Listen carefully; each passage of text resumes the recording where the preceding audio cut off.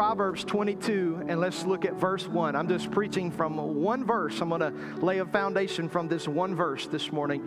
The Bible says this: a good name is to be chosen rather than great riches, loving favor than silver and gold. Since we only read one verse, I want to read it one more time. A good name is to be chosen rather than great riches, loving favor rather than silver and gold. Father, I pray you would bless the reading of your word today. Speak to our hearts and give us ears to hear.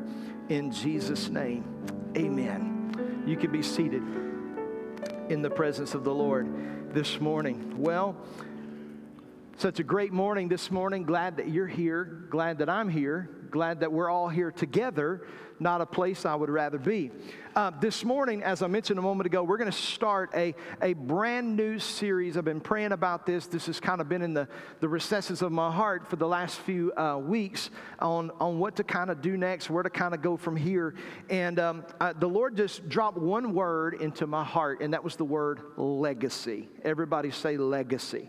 Just one word He's placed in my heart, and that is legacy. And the Lord began to talk to me about the legacy that we leave behind. I don't know if you know this or realize this, but all of us are leaving behind a legacy. The question is, what kind of legacy are we leaving? So this morning and over the next few weeks, I'm going to give you some resources, some tools that will help you in legacy building. And you may be here this morning and say, Pastor Brad, my life has been completely ruined up until this point. The great thing is, if you're still alive, you have opportunity to change the end of your story. Amen. That's the greatness of the gospel of redemption. God gives us all of these chances. And so this morning, out of Proverbs chapter 21, I want to talk to you from the subject, a good name. Can you say that with me? A good name. Now, throughout the years, I have referenced to many of you, there are very, very, very many people who have made a profound impact upon my life. People that I have had the opportunity to hang out with, to be mentored by, to allow to pour into my life so that I could grow into the person that God has called me to. But one of those people who made such a profound impact upon my life was my great-grandmother. My great-grandmother was a godly woman, and my great-grandfather died when I was about 3 years old. So other than him dedicating me to the Lord as a baby, I don't have a lot of memories. I've got a lot of pictures, though, and surely the impact that he had on my life was more than I know as well. But my great-grandmother made a great impact upon my life. My grandmother had many kids. My great-grandmother had many kids. So consequently, they had a lot of grandkids and a lot of great-grandkids. Some of you know that makes Christmas time kind of stressful around the house. Amen? Especially in such a materialistic society where pressure mounts up and you feel like you have to buy everybody something and nobody's left out. And anybody understand the pressure that I'm talking about this morning? Is very, very profound. But my great-grandmother, she didn't have a lot of money. She lived on a fixed income. She tithed until the day she died. She loved God, but she lived on a very fixed income, very little. But what she had, she used it wisely. And so at Christmas time and birthdays and things of that nature, you weren't getting an iPad or an Xbox for one reason. They weren't out there like 30-something years ago. But anyway, you weren't getting these elaborate big gifts from her. But it was the small sentimental things that really mattered.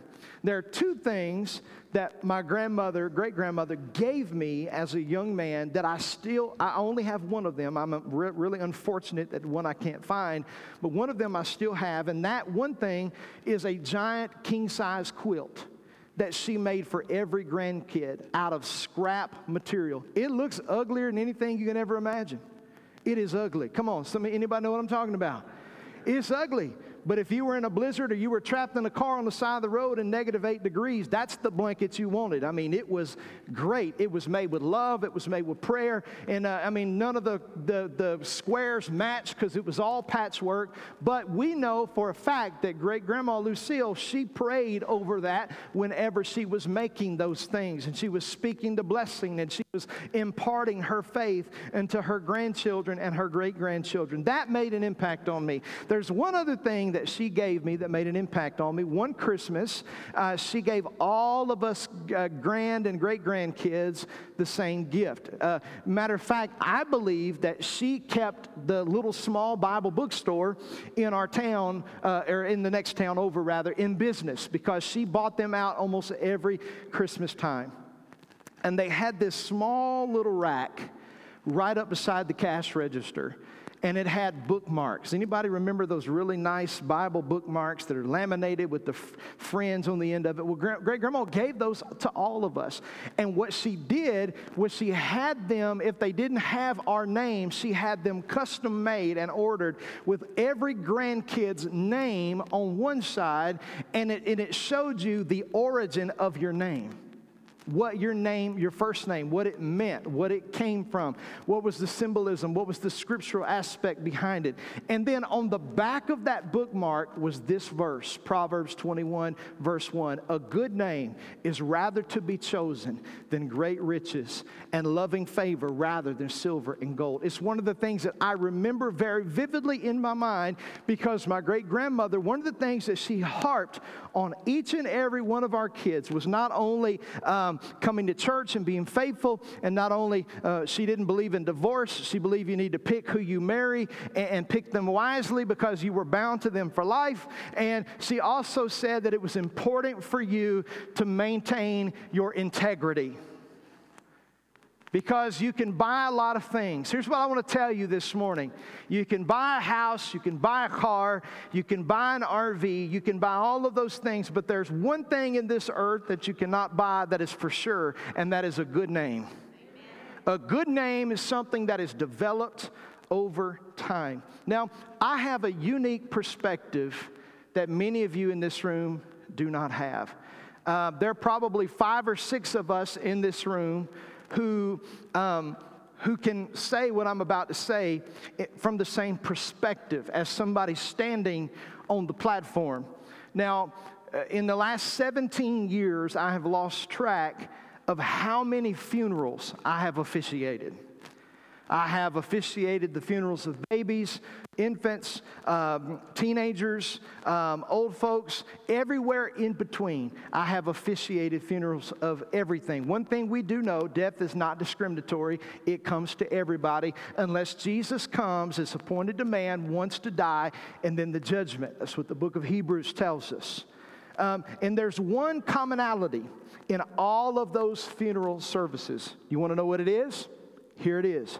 It's something called a eulogy. A eulogy, by definition, is that piece of information. It's a written speech or a prose or whatever you want to say that is written to commemorate and memorialize the person who is being buried, the person who has deceased. Now, I know all of us know this, but let me remind you, the funeral is not for the deceased. Are you still here? They're already gone. Wherever they're going, they're already gone. The funeral is to minister to and to love and honor the memory of those who have passed away. It's a form of closure. But in this memorial process, whether it be in a funeral home or a church or at a graveside or whatever it be, there's a commonality. Everybody always gets up and they say a few words about the person who is about to be buried, or maybe they've already been cremated or whatever it is. But I begin to think about this because as I do this over and over again, you know, the more you do something, you can kind of begin to become numb to it. But honestly, I begin to think, what kind of legacy do I want to leave behind? And I begin to envision, if I were to die before Jesus came back, and a preacher was standing on the platform and were having to say something about my life, what would I want them to say? I began to think about it. Because you know those types of those funerals, people get up and they say, oh, mama, you know, she was faithful to God. She was a woman of prayer. People get up about their daddy and they say he was a generous person. Other people, they said, you know, I woke up every morning as a kid and I heard my mama praying over us. They said, you know, my daddy was a hard worker. He was the most faithful employee that his company ever had. Dad always led us by example. You get the point. We all want people to remember us by the good that we have left behind in this life. But I got to be honest with you this morning. There have been some funerals, not that I have preached, but that I have attended, where I have known the said deceased person. And upon listening to the eulogy, I began to wonder if I was at the wrong place. I'm not you say, oh, Pastor Brad, you shouldn't judge. I'm not judging, but listen, a tree is known by the fruit that they bear. I have been in funerals where I knew the person died on drugs, they beat their wife, kicked their dog, whatever.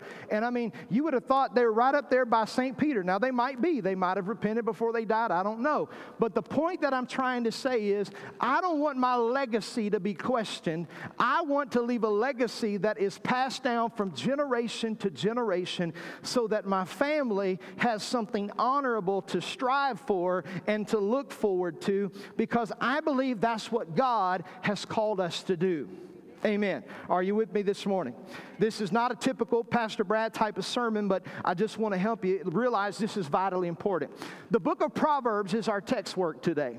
Now, Proverbs was primarily written by Solomon. There are a couple of other Proverbs where he references who they were from, but Solomon primarily wrote the book of Proverbs and left it as a book of instruction or wisdom, so that his sons and those that would come behind them would be able to glean and read from the wisdom that he had.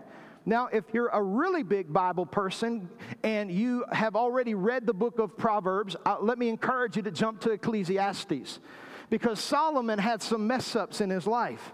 He was the wisest person aside from Christ, the Bible says, who ever walked the face of the earth. But Solomon had some issues. He liked women. He had many wives and concubines and many things. And in his old age, he begins to look back, and the book of Ecclesiastes begins to show us the condition of the human heart and shows us some of his regrets, some of the things that he wishes he wouldn't have done. And it really helps us to be able to look at the picture and try to govern our lives, okay? So, now, I want to preface that because in the book of Proverbs, Solomon gives us practical wisdom in every single aspect of life. Every single aspect. Solomon deals with marriage. He deals with how to pay your bills, getting in debt. He talks about sexuality. Solomon talks about lying and keeping your word. He talks about co-signing somebody's debt. He talks about all types of stuff.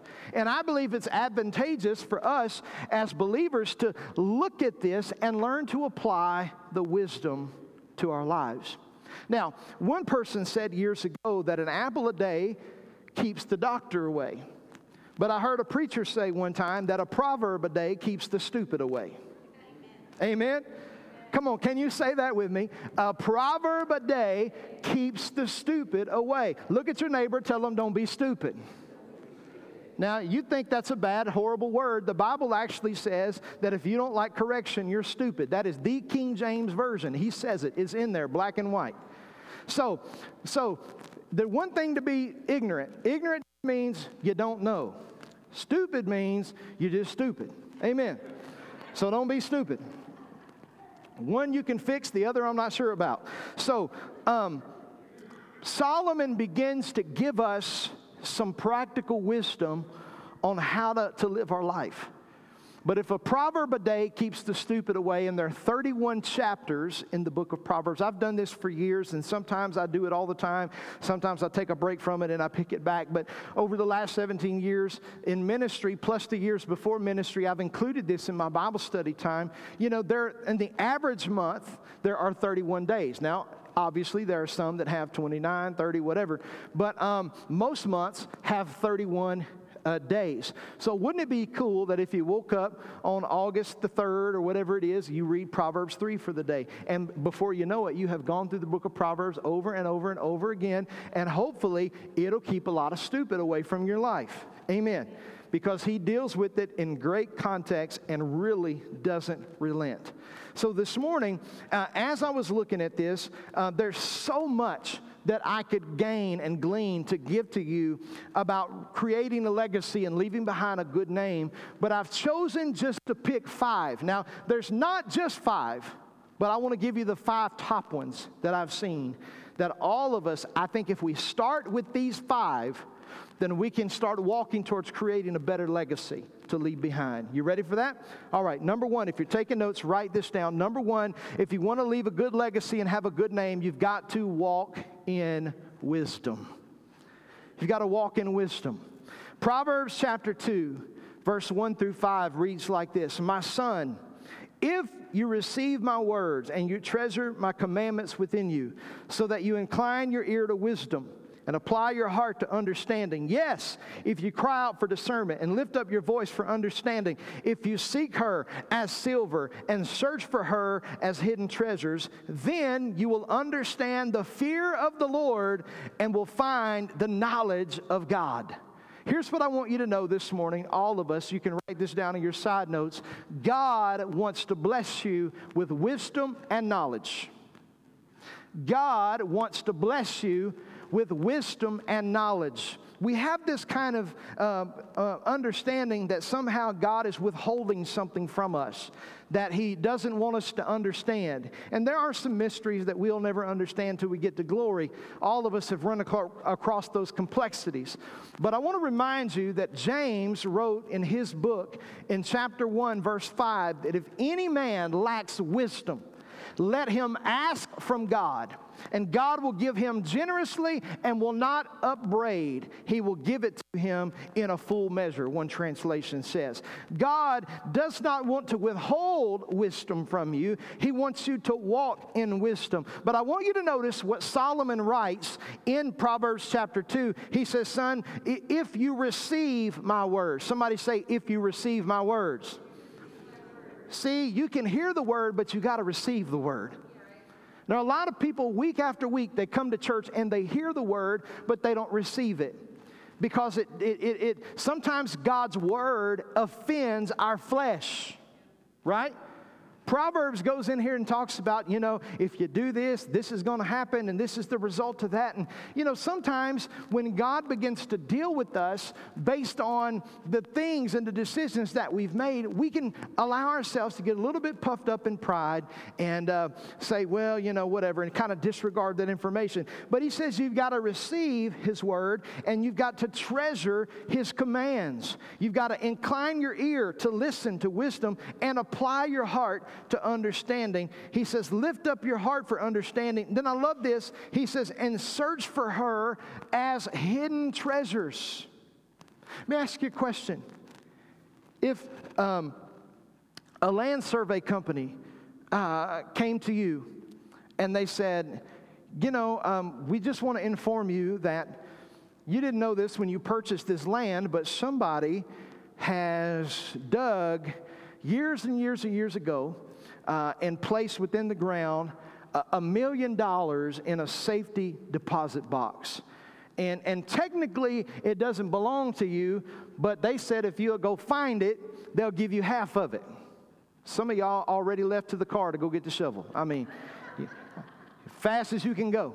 I mean, you're digging and you're looking and man, I got to find it. I got to find it. I got to find it. I got to find it. I have to get this treasure.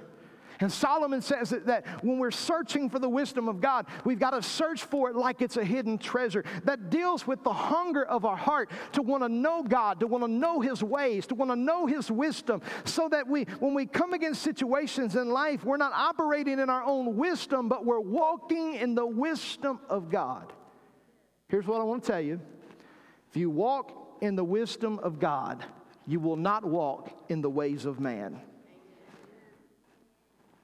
When you walk in the wisdom of God, you will not walk in the ways of man. And guess what will happen? You'll begin to consequently make good decisions. And guess what? Every decision that we make in life is adding to our legacy. Our goals and attributes that we obtain tomorrow are due to the decisions that we make today. And we walk towards those things, and we begin to realize that we are leaving a legacy. See, because God sees the end of a thing from the beginning. And I told you, I said, I envisioned myself, what if somebody was doing my funeral? And I said, what would I want them to say about me? Well, what that allows me to do while I'm still living is to work backwards and to work on the things that I want to be remembered by.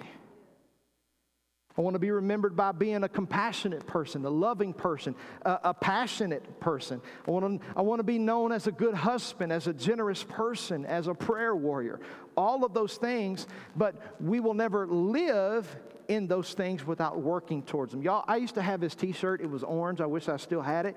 It had a sign on the back. My wife's laughing. On the back of it, it said, "Live your life so the preacher doesn't have to lie at your funeral." Amen. Listen, now I don't lie at people's funeral, but I've been to a few. Let me just say. All right. So number one, walk in wisdom.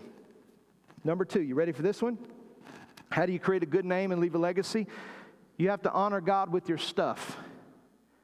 When you honor God in every area of your life comes into alignment, it comes into order, and then you position yourself to be able to deal with legacy. Let me give you just a couple of scriptures here. Proverbs chapter 3, verse 9 and 10. Notice what the writer writes. Honor the Lord with your possessions and with the first fruits of all of your increase. So your barns will be filled with plenty, and your vats will overflow with new wine. Solomon, in the middle of all of his wisdom, he tells them, he says, if you want to prosper, you want to grow, you want to leave something behind, he said, you need to honor the Lord with your stuff, with your possessions, and the first fruits of all of your increase. What does that mean? The first portion. The first fruits is a concept that came from the Bible where in the agricultural culture, before they would harvest all of their field, they would take the first portion and they would offer it to the Lord. The principle is that the first that is sanctified and set apart, when it's offered to God, it blesses the remaining. It secures the upcoming harvest. See, the problem is a lot of times people don't have a legacy focus. They have a right now focus. And when you have a right now focus, you don't focus on what you're leaving behind to the next generation. You say, well, I don't want to leave behind anything for the next generation. They can just do it themselves. Well, let me just tell you, our ceiling ought to be their floor. Let me give you Proverbs chapter 13, verse 22. A good man, somebody say a good man. A good man leaves an inheritance for his children's children, but the wealth of the sinner is stored up for the righteous. What does that mean? That means that this wealth that people have that are wicked people, they're not going to get to keep it. But the Bible says that a good man leaves an inheritance. Now, an inheritance isn't just monetarily, but certainly it can include it. We've got to leave a legacy that lasts beyond us. I'm just going to tell you, it would be tragic to work 70 years of your life and have nothing to leave behind to show for it. Now, for some of us, that may be like, whew, that's tough, but it's something for us to work toward. And I believe when you put God first, He puts you in a position to be able to leave a legacy. Here's the third one. Are you ready? Number 3, if you want to have a good name, tell the truth. Tell the truth. We could say it like this: don't lie. Amen. When's the last time you heard a good sermon on lying? Probably been a while, hadn't it? Well, let me tell you what Proverbs 13:5 says. A righteous man hates lying. A righteous man hates lying, but a wicked man is loathsome and comes to shame. You know, one thing that'll ruin your reputation and your integrity quicker than anything is being dishonest. It's being dishonest. And there are some people who are such professional liars that they believe the lie themselves. They're psychopathic liars, habitual liars, and they lie, they embellish. Every time they tell a story, it gets a little bit bigger. The fish was this big, then it's this big, then it's this big, then it was a shark. I mean, come on. You know, it just gets bigger and bigger and bigger and bigger. But you know, if you want to leave a legacy, start off by being honest. Being honest about your life, being honest about the things that you're doing, being honest about your endeavors. Tell the truth. It means tell the truth in your relationships. It means tell the truth on your tax return. Come on, somebody. It means tell the truth on anything in your life, because lying is misrepresentation. Misrepresentation. Let me tell you, there are two things that people say they can't stand, and I understand. There are two things that just get all over me. It's a liar and a thief. I don't like to be stolen from. You feel violated. And the reason why we feel violated when somebody lies to us is because they violate our trust. And let me tell you, I try to ingrain this into my kids and to anybody that I can. Trust, once it's lost, it can be regained, but it's difficult. Tell the truth. Even if it puts you in a bad light, tell the truth, even if it's going to cost you. Listen, I've learned this the hard way. Listen, last Wednesday night, I gave you some confession for the soul. If you were in here, you just need to go back and listen. I confess all my sins on Wednesday night. I'm telling you, I'm impatient at times. I have a lead foot. I've got more warnings and tickets than you can probably imagine. But anyway, you know, the Bible says don't be hasty doing the king's business. I need to learn to slow down. That's what Solomon said in the book of Ecclesiastes. But how many times, now we're going to see how honest you are. I'm looking this morning. How many times have you been cruising just a little too fast? I ain't through yet, but I appreciate your honesty. You've been cruising just a little too fast. You know, it's 65, you're going 75. You know, my dad always said, you know, that you can do 5 over. There are police officers here, don't correct me. Tell me after church. But, you know, go the speed limit, you're safe. So they said, all right, going a little bit too fast, and then those blue lights come on. And then all of a sudden, the officer, you know, pulls you over. You're nervous. Your palms are sweaty. And they say, do you know you were speeding? No, officer, I didn't know. The devil is a liar. You knew. Well, maybe not every time. 9 times out of 10, you know. And you know what? I've just started being honest. I'm sorry, officer. I'm tired. I was just trying to get home. And you know what? That goes further than trying to lie. Come on, somebody. You know, sometimes, you know, you plan things or something of that nature and you forget. Rather than trying to make up some big elaborate excuse, just say, I forgot. I'm sorry. Tell the truth, because the truth shall set you free. Amen. It's important. Tell the truth. Here's number 4. You ready? Number 4, if you want to have a good legacy, number 4, don't be lazy. Don't be lazy. Proverbs 14:23, Solomon wrote this. He said, in all labor there is profit, but idle chatter leads only to poverty. You know what Solomon was saying in modern day English? Talk is cheap. Don't be lazy. If you want to change the future, you got to get up and do something. You got to get up and do something. You know, you say, Pastor Brad, but I came from this kind of family. I came from this side of the tracks. I came from this socioeconomical status. I came from all of these things. Well, guess what, my friend? You can be the changer in your family. You don't have to go the same direction. You can make new tracks. You can blaze new trails. You can do great things for God, but nothing will happen if you're lazy. Man, I want to hammer this so hard. I talked to so many people today, young people that want to go into ministry. And I'm like, but you're being lazy. What are you doing with what you're doing? You know, whenever God called somebody in the scripture to do something for him, he always found somebody busy.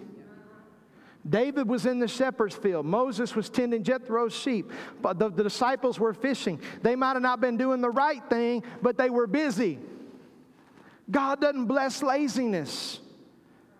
And man, when my legacy comes, when I leave this world, but by the way, legacy is something you leave behind after you die. I don't want them to say, well, he was a fat old bum who played video games all day and wouldn't get out of bed and work. Come on, somebody. Come on. This is just the book of Proverbs. It's not even that bad, guys. But don't be lazy. If a man won't work, he won't eat. If you want something, get up and change it. Man, if you want to change, get up and do something great for God. Here's number 5, if you want to leave a legacy. You have to invest in the next generation. Proverbs 22, verse 6. Train up a child in the way he should go, and when he is old, he will not depart from it. I want to say something right here that stood out to me. I've never seen it just like this, but it stood out to me this week. He didn't say train up your child. He said train up a child. Because there's some people in this room, you don't have kids. You've never had kids. Maybe your kids are all gone. But listen, we still all have a part to play in investing in the next generation. Amen? God is a generational God. Go back to the Old Testament to the very beginning. He's the God of Abraham, Isaac, and Jacob. When Paul begins to commend Timothy, I don't know where his dad and grandfather was, but he says, I saw this faith in you, in your mother and your grandmother. God is a legacy God. He is about generations being passed down from generation to generation to generation. And you know what I've just determined? Rather than to complain about the next generation, well, they look different, they smell different, they sound different, they worship different. How about we just invest in the next generation so that there's a legacy to be left behind? Come on, somebody. I talked about this on Wednesday night. Investing in the next generation is investing our faith.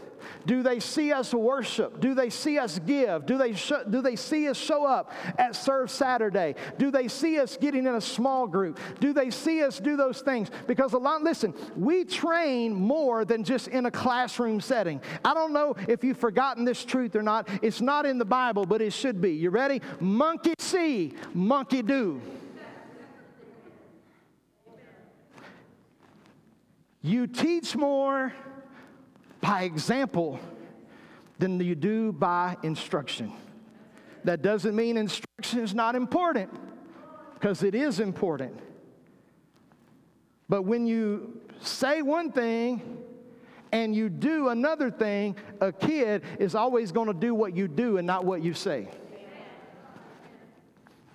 If you want to leave a legacy, you've got to learn to invest in the next generation. I'm closing with these thoughts. What does that look like? I believe it looks like every one of us, starting with our own families, starting with the kids in our neighborhood, starting with the kids in our church, and investing in them, pouring our life into them so that they have something of eternal significance when they die. You know, I was thinking about Ann Hill the other day, how, you know, her and Roscoe never had kids of their own, but, you know, her house, their front porch, their swimming pool, there were always kids over at their house, sharing wisdom and sharing life and sharing things. See, when I'm talking about leaving a legacy, obviously we're in church this morning, and obviously the focus is spiritual. If you don't leave behind a spiritual legacy, you've really missed the main point. But it's not just the spiritual part, but it's everything else that comes along with it. And some of you ladies make the best food for church dinners. But when you die, I need you to have taught somebody how to make that apple pie. Amen. Hallelujah. It's the little things in life that we have to pass on so that we can continue our legacy. One of the greatest things, parents, grandparents, listen to me. One of the greatest things that our kids can ever say about us, one of the greatest things that they can ever say about us when we die, is that I serve the God of my father. I serve the God of my mother. I left a legacy of faith. That's important. How does that start? That starts by reading the Bible in your home. It starts by praying with your kids. It starts with bringing them to church. But Pastor, they don't want to come. They don't want to go to school either, but you don't give them a choice. And let me tell you what, if you give them a choice, aside from homeschool, DHS is showing up at your house for neglect. And I'll tell you what's more neglectful than not letting your kids go to school is being a Christian parent and not bringing them, I didn't say drop off, bringing them to the house of God. It starts with the little things, and then all of a sudden, you've created a legacy of faith. Stand up on your feet with me this morning. Hallelujah. Goes without reservation, but let me say this morning. Every head bowed, every eye closed, not because we're ashamed, but because I don't want you distracted. Please, nobody leaving. The food will be cold when you get there. Let's listen for just a moment. None of what I said matters today if you don't know Jesus.